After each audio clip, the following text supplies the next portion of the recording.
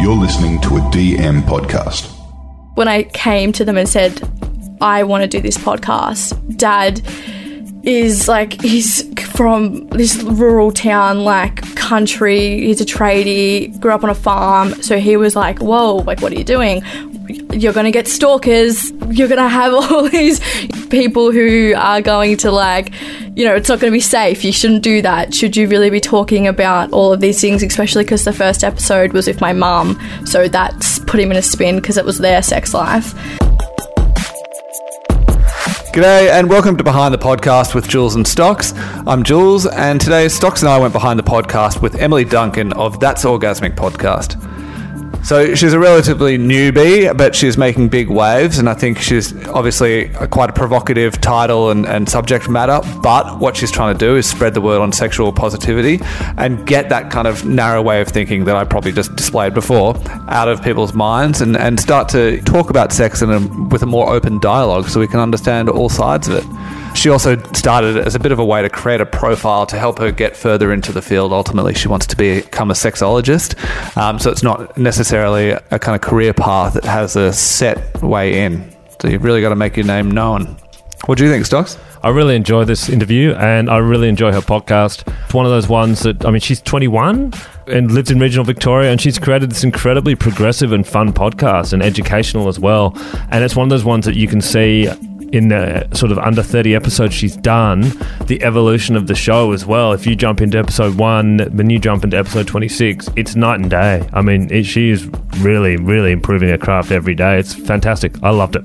Well, why don't we just get in and talk to Emily then? Emily, tell us about the show. That's Orgasmic is a sex-positive podcast. We talk about all things sex, sexuality, relationships, and it kind of just aims to like break down the stigma and misconceptions that are attached to sex and different like ideas and concepts around it.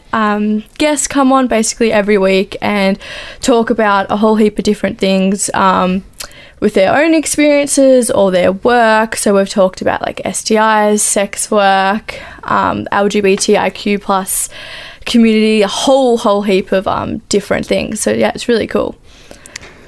It feels like these topics are sort of entering into the public vernacular a little bit more these days. Can you tell us a bit about, you know, when you were in school, what was it like? I mean, I know, thinking back to our own sex education classes, and I think I've heard you talk about this a little bit as well, but there wasn't really much variety there, and it was certainly very male skewed.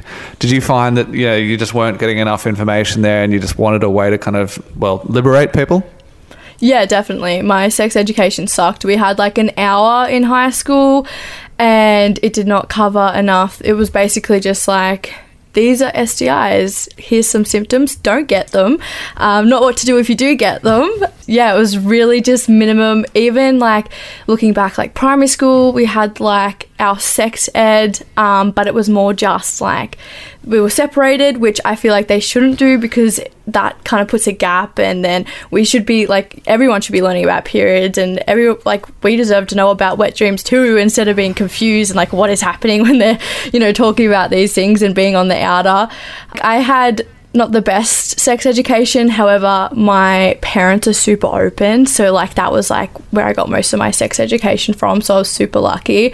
But I started the podcast especially to like spread like awareness and education and help people unlearn a lot of things too, because there's so many misconceptions, and especially when people are taught like abstinence-based sex education, they are taught so many things that are incorrect around sex, and they have to unlearn a lot of shame too, because there's so much of shame that is attached to sex. So I kind of wanted to create that safe space so we can have these conversations and kind of work through these different ideas and the shame and the things that we have to try and unlearn, because even myself, like there's so many things that I still have to, you know, unlearn, and the way you approach conversations and word things, like there's just so much to it. So having, I think, like the podcast, it does it in a fun way. It's not as daunting. Yeah, it's just a lot more of like a safe space, and maybe like you get in school, especially at the moment when they really need to broaden what they teach beyond just like STIs.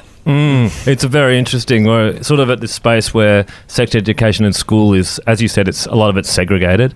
And it's very brief. It's not really helpful. As you said, it's here, avoid an STI, but we're not going to tell you how to diagnose it or what it is or how to deal with it. And then there's a pornification, I guess, of content as well, with so much of the internet traffic in the world being porn related, which is again giving people the wrong idea on what healthy sex is as well. Yeah, definitely. So look, you've got a really nice sweet spot there. Yeah, and I feel like porn, that's where most people have to get their sex ed, and it's not like we're taught how to search for ethical porn or pay for your porn and get porn that is realistic and represents the kind of sex that you want to see and the type of sex that you want to have. So it's so confusing. And I mean, I know as someone who has heterosexual sex with cisgendered men, you can see where they're getting their education from. Like, you know, it's very much, there's like this script that I guess we don't even really people necessarily talk about, but, you know, you go into all these different sexual relationships and there is this same script and it's 100% coming from porn.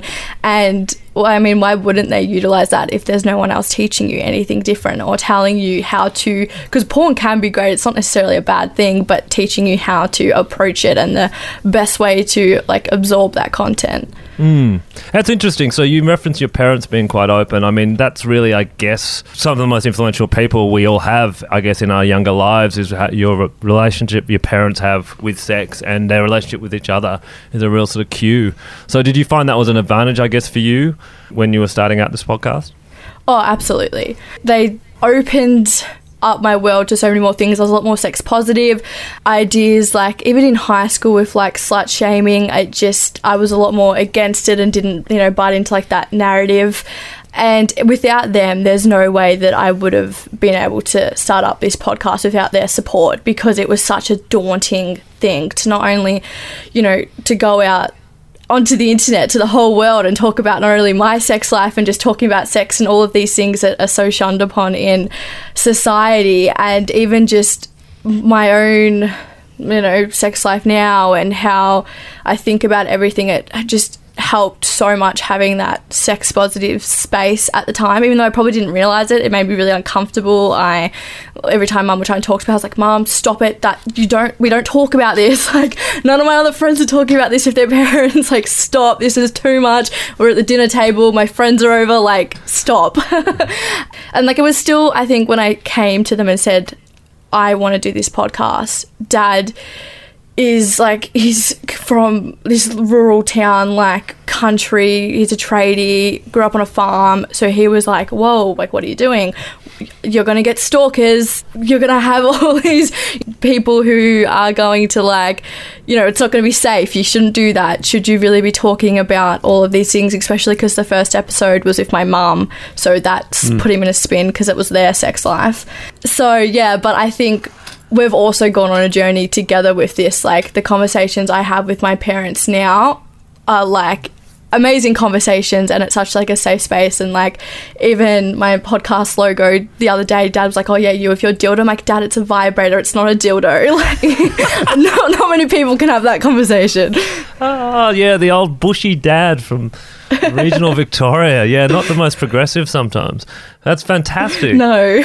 And then your first interview was with your mum, so that's a real way to sort of kick it off. Yeah, definitely. I did that because creating like the podcast, I wanted to be able to kind of sculpt what I wanted this podcast to be, and I was like, if I do it with Mum, we can, you know, direct that conversation, like how open we're going to be and what it's kind of going to be centered around, because I thought it'd be a bit daunting having a stranger come on that I don't necessarily know and trying to set the foundation of what I kind of want that podcast to be. So it was great being able to have Mum come on and, you know, talk about the different topics we were talking about and kind of like be like, yep, this is what this podcast is going to be. And it is funny. I mean, you mentioned, talking to your parents about what the podcast is going to be. And I know, speaking to my own parents, when you say, hey, I'm going to start doing a podcast, they do have a lot of questions like, what is that? And can you make any money? And all of those kind of things. And why are you doing this, etc. But that added element of, I'm going to interview your mum first and we're going to talk about your sex life, I imagine probably would have just said, oh, okay. And how many people are going to be listening to this thing? Yeah, definitely. It was a lot trying to get that first episode out with her. It was very hostile at some points, especially because I sent them to listen to it first, and Dad's like, holy shit, you cannot post that. You cannot put that out for everyone to see. He's like, you need to cut this, and this. And I was like, no, because if I cut those things, it loses like the authenticity, the thing that it's meant to be. So we kind of had to like come to a middle ground, especially when I guess I didn't understand it. And I get it for them too, because I come from like a very small town of like 3,000 people. It would have got around the town that quickly in that first week. So everyone knows, and like my parents' friends still listen to it, which is a weird concept because I'm like, oh my gosh. I'm like, whenever we like have a event and I'm just sitting there like, yeah, everyone here knows about my sex life, which is just a really weird concept. It's such a chicken egg kind of situation. I suppose that's a terrible metaphor, but when you're trying to create this sexual positivity and things, but you might have a lot of people who are from a very old school way of thinking, and you're in that kind of balance where you're changing people's concepts and mind frames around this, but some people might still be a bit, voyeuristic or something like that. Even that is a term, it starts to, the more that people talk about it, the more normalized it becomes, and hopefully we have better conversations and points of view about sex, across the board.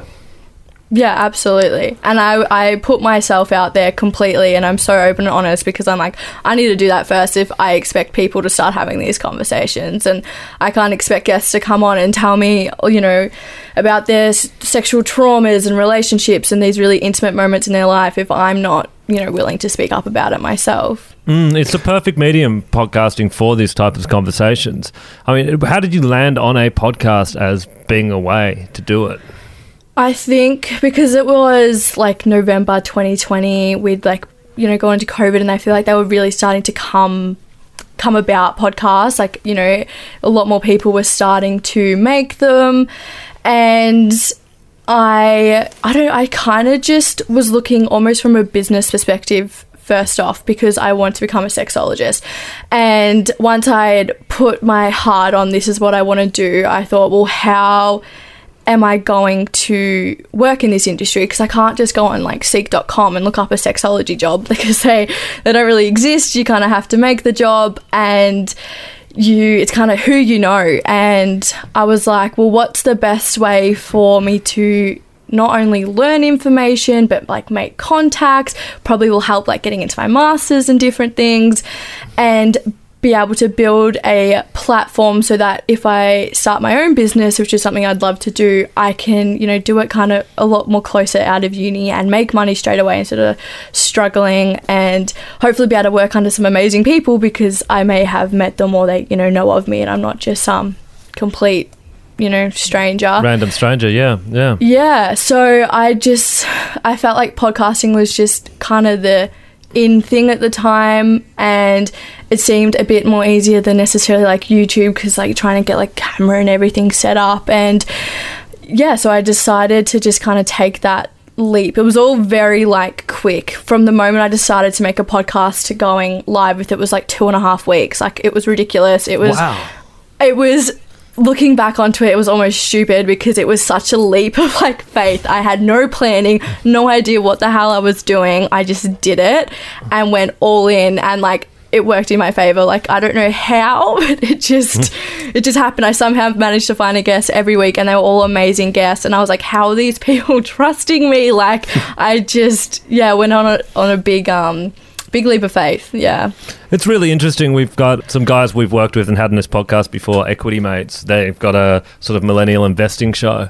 And for them, part of the show was also, it's similar to what you're saying, is they wanted to be in the space and they wanted to talk. They used the podcast as an excuse to learn themselves and talk to experts in the field and pick their brains and be able to get time with these people that they never would normally get. And then it did hit a critical mass with them. I think they had Malcolm Turnbull on, and there was sort of a social validation when they got him on that they were suddenly able to get almost any guest they wanted. So it's a really interesting approach, and they're doing I mean, their podcast in its own right is very successful, but it's a really interesting approach. If you're going with that sort of natural interest or inquisition, it's really going to work out for you.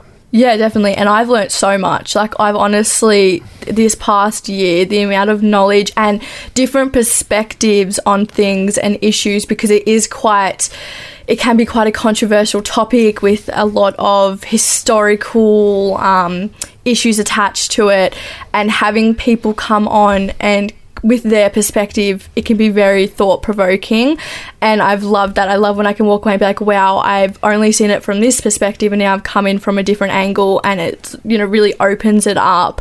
And even like, I will do my masters, having, say, when we're talking about sex work, actually talking to sex workers is a completely different thing than having, say, your professor talk about it. Like, getting their actual lived experience, I think, is so valuable.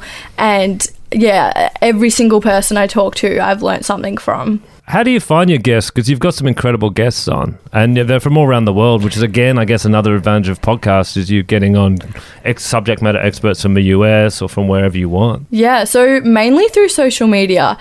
When I first started, I went to a sexual health conference. It was like a world conference I think it was in Sydney, but it was during COVID, so it was all online, and it's so expensive. I think it was like $400 a ticket, but that year they had undergrad students, certain ones could get free tickets, so I just like emailed at like super late notice, managed to get a ticket. So that's where I got like my first guest from, which was great because I could, they had already done a conference and spoke, so I kind of had some points to talk on. And then from there, it was mainly through social media, and I just kept following all these sex positive accounts, and from there more suggestions would come up. Also looking at other podcasts that had like sex positive people coming on.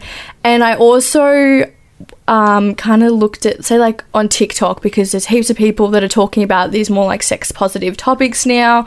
And I remember I had Rain, she's a stripper, and she was like starting to really take off. So I was like, I'll get in contact with her, like she'll be amazing. And yeah, once I found once I contact one person, it opens you up to a whole new other scope of people. And yeah, but it was definitely mainly through social media. Also, once I grew, people get in contact with me and be like, hey, I want to talk about this issue, are you interested? And yeah, went from there. So you find that the community at large is quite supportive and helps promote someone who, well, it's not going to be their competitor, but I think in certain fields there would be a reluctance to help out younger people, but it seems like there's been a really good supportive community. Yeah, absolutely. I think this like sex positive community, we all want the same thing and we all want the same world, which makes it a lot easier.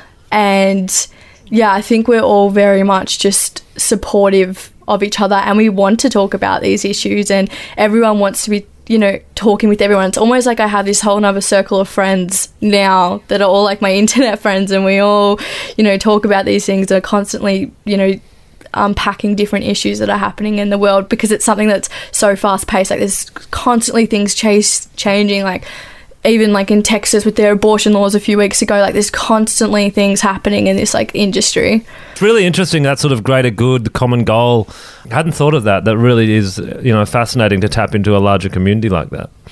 Yeah, definitely. And I think it kind of takes away then people just trying to, make money or be the biggest that they can in that industry. Also, because a lot of the people who are doing this work aren't making any money. It's so hard to have getting sponsors and different things and making their money through their content creation, because generally if they're getting deals, it's with like sex toys and all that kind of stuff. So yeah, I think it's definitely, we're just working towards that same goal of having this sex positive space where everyone gets access to the education and can not have that shame attached to sex.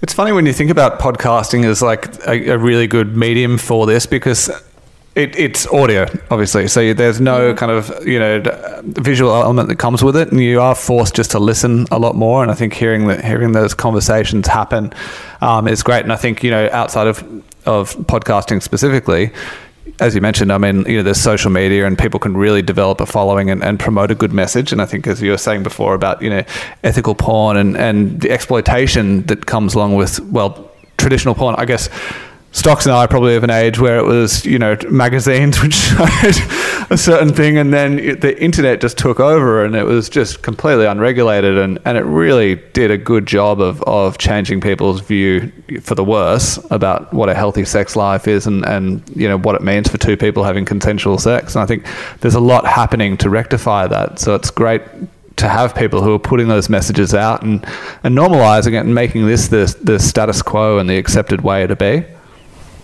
Yeah, absolutely. It's so necessary. We have so many issues these days with sexual assault, consent, all of these things, and it's a topic that has to be spoken about because it just can't keep going the way that it is. Yeah, absolutely. It must be very, very. I don't know. I mean, disappointing seems just too light a word, but when you do have those decisions, like in the abortion rules being overruled and things, it just seems like it's such a massive step back, and it's by people who aren't, the ones who are going to have to get the abortions. They're making the decisions on other people's bodies. I mean, it's just insane. So it's great just having this way to try and, put more of that conversation and outweigh their views. Yeah, definitely. And it's good because with our conversations, it's getting into a lot more mainstream media too. A lot of, especially through social media, a lot of influencers, like people will create these amazing infographics and then they're getting spread on, you'll see it on mainstream kind of like influencers, I guess. So it's great that it's like kind of pushing out and going beyond just like that sex positive community and being put onto people who interacting with these influencers who might not be there for that content, but it's kind of be putting onto them and making them think about it too. I found it really educational, and I'm someone who's, twice your age and consider myself to be quite worldly, and I've learned so much just from some of the episodes listened to in the last week alone. Yeah, thank you. Can you tell us a bit about the audience? I mean, we've the spoken... shaggers. Yeah, the shaggers. I mean, you've got both sides. You've got the shaggers, and then no doubt you've got a whole bunch of people who are, on more the annoying side of the audience spectrum. Yeah, they're actually... So most of my audience... It's generally like around people my age. So I'm like 21, so it's been like 20 to 30. However, I am surprised I'm getting a lot more of a older, like 40s, 50s, like especially interacting with me through social media, which is a bit of a surprise. I don't know why. I just... Especially because the way I talk about sex, I've heard, especially from, a few of like my parents' friends, it's a bit vulgar and they can't listen to me swearing and like all that, like innocent Emily, like we can't listen to that. So I think it's great though that is kind of like that older audience that does interact with it and is listening, because I think also, obviously, we all kind of talk about sex differently, but yeah, most people are super supportive. Like I rarely ever hear any negative feedback, and if I do, it's only really been from like older people thinking that they can't listen to me talk like that. But yeah, and my audience is from all over the world too, which is amazing. It's great talking to people from literally all over and having people reach out and saying that episode really resonated with me. It's something that I needed to hear, and I'm happy that you're talking about that issue that they might be experiencing that they don't feel comfortable talking about with people around them, and they don't necessarily hear represented, especially in more like mainstream media. Isn't that fantastic? I love it. You're beaming out from regional Victoria and you're touching people all around the world with a progressive subject that everyone's into.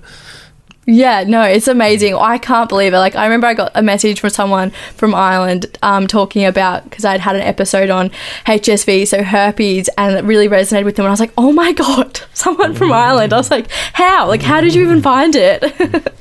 You've mentioned in your disclaimer and everything that you will touch on things and you have the trigger warnings. How did you think to do that? I mean, was that something that you'd heard on other podcasts and thought you wanted to incorporate, or is that just through study, your university work and things that you've done that thought that might be necessary? I think it was definitely through other podcasts. I mean, there's still things that I'm still learning that I should put a trigger on, because it's something that a lot of people don't think about necessarily.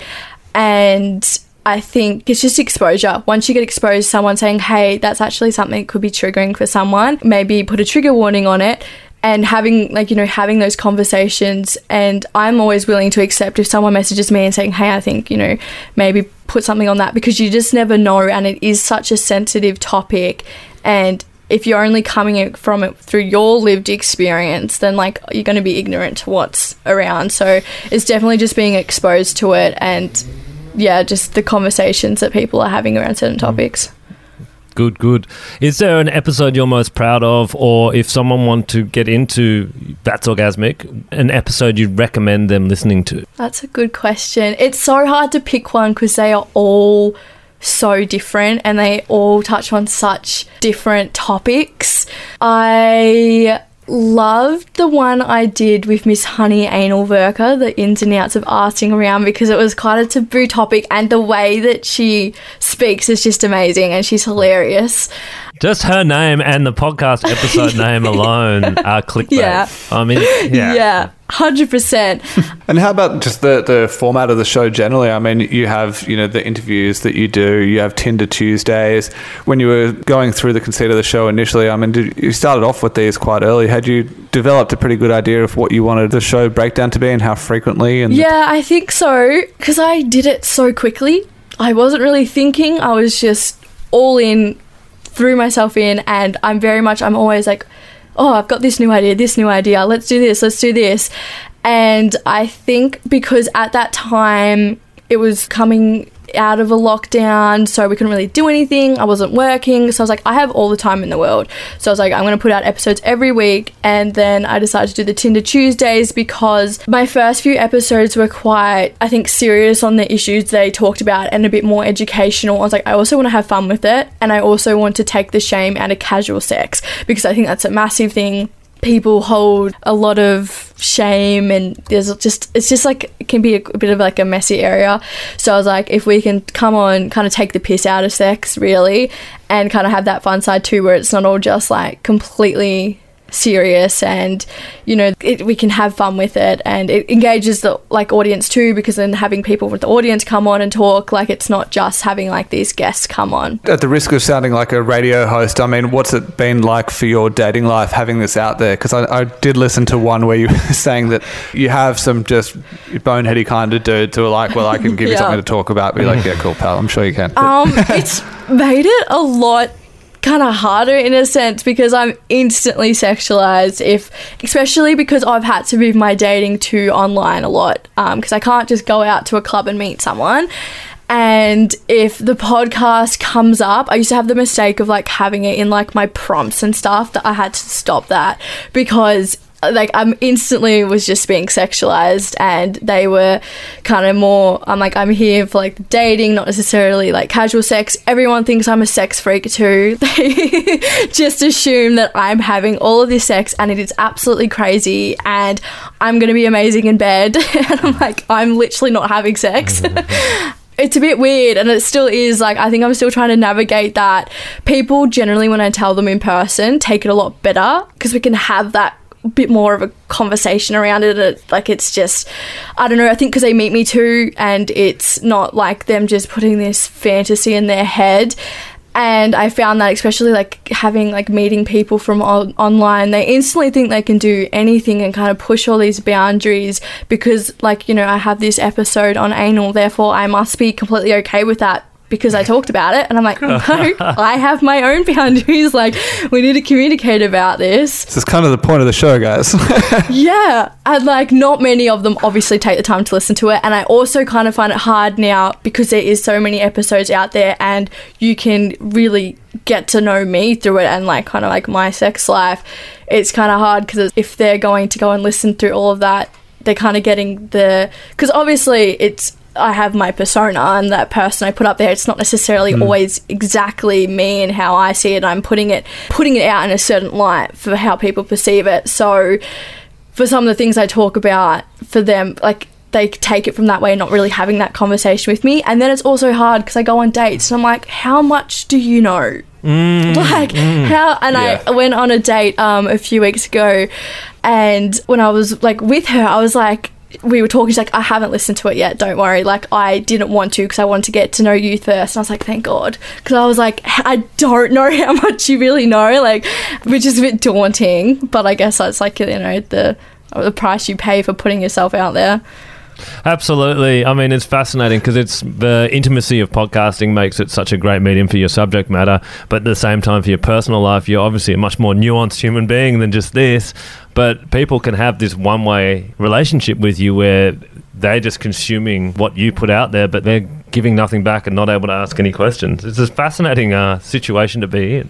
Yeah, it is, and I think it will only probably get more interesting, especially with the more topics I cover and the more people see it. It's a weird position, and it's got to the point, it's like, when do I even talk about it? Like, when do I bring it up? Because people, it can be a lot. And I think another thing that terrifies them is, well, what if I'm on there? What if you talk about me? And I'm like, well, I'm never going to talk about someone I'm actually dating in the time. And obviously it's always anonymous, but I get that fear too. And they're like, well, I don't know if they don't know how to feel about it, because it's obviously intimidating for them if then they do engage with me. Isn't that interesting? That's really interesting. You almost need the kind of little trigger warning with your dates as well, just to say, look, just up front, anything we talk about will be anonymous. Don't worry about turning up on the show. It's going to be okay. Let's just have a chat. Exactly. I'm normally, if I'm talking about it, it's generally horror stories. When I've had girlfriends walk in and all these different things, I'm like, that you've put that on yourself. We like to get a few podcasts that our guests have listened to, and you've no doubt heard a few in this area, but any podcasts in particular, doesn't need to be limited to this, that you want to recommend for our listeners? I absolutely love Fucks Given by Come Curious. They were the first kind of sex positive podcast I ever came across. It's two British girls, and they talk about absolutely everything beyond what I've even talked about. And it was just such an eye-opening podcast to listen to, and it 100% gave me the push to want to do what I'm doing now. And even now I still listen to it, and it's a great podcast, and it's evolved in itself too. And yeah, it's just super informative. Also great listening to people from somewhere else in the world with different guests and different things, because I feel like sometimes when it's in the same area, people guests overlap and topics. So yeah, they're super interesting to listen to. Awesome. Well, we'll link to that one as well. And do you have any advice for anyone who is thinking of starting a podcast and how to do a podcast in 2.5 weeks, or whatever your advice may be? If you're feeling like doing it, just do it. I think it's worth pushing yourself out there, trying to be as organised as you can. I am the least organised person, but it becomes so chaotic if you do not have your next episode planned and you've got less than a week. And if you have not edited your episode and it's going out the next day. So trying to be as organised and planning. I like to try and record as many as I can over a couple of weeks so that I can then kind of take a step back, especially doing it with uni. It's it can be a lot, and also working. So I think trying to be as organised as you can be. I still suck at it. I still find myself, it'll be the day before, I'm like, shit, I have done everything else but that. So yeah, I guess trying to be organised, also just backing yourself and just believing in yourself, because I know starting this was terrifying, because if it didn't work, if I did not find a guest the week after my mum, because I only had 2.5 weeks, if I didn't have that, it could have just completely flopped and I didn't do it. And then I've kind of it was very intimidating for me coming from such a small town, because it's so gossipy back there, and putting myself out there talking about this, there was so much, I just felt so much pressure on me. Also talking about sex career-wise, if I didn't decide to become a sexologist, I was terrified about the fact, what if I want a corporate job and I have just completely exploited myself on the internet and they're going Never thought of that. Yeah, and it was something that it was a lot to think about. And I think for the topic I chose, I think I did it so quickly because I just couldn't think. If I started to stop and think, it was a terrible idea. So I kind of just had to throw myself out there. And I applied for a job at the start of this year, and it was brought up, and they were like, you need to remove this from your Facebook. We can't have this connected to you, because if our customers see this, we don't want to deal with that. And I'm like, this is why I need to be talking about this, because there's so much shame, and we should be able to have these conversations. So yeah, I think just backing yourself and putting it's a lot of work, but putting in that work and being organised so that it doesn't get chaotic, because it's not something that you're going to necessarily be paid for, so you've got to have the passion. And as soon as it starts getting, disorganized and chaotic, you're not going to enjoy it. And then what's going to keep you going if you don't have that passion there? Well, I think the passion absolutely shines through. And I think just getting out there and changing that message and promoting sexual positivity and, the openness to speak about it. And as you said, if you're doing that and it changes the discourse where jobs that you're going for no longer see that as something that's, smutty, but they say that's great and they recommend it to their friends, then you're doing a great thing. Yeah, exactly. Yeah, we love it. Thank you. Thanks so much for taking time today. Really appreciate it, Emily. Awesome. No worries. Thanks for, I love to talk about it. So I'll talk about all of this anywhere I can and try and, put it in, I guess, people who wouldn't necessarily listen to something like this, kind of put it in their face and get them to listen to it.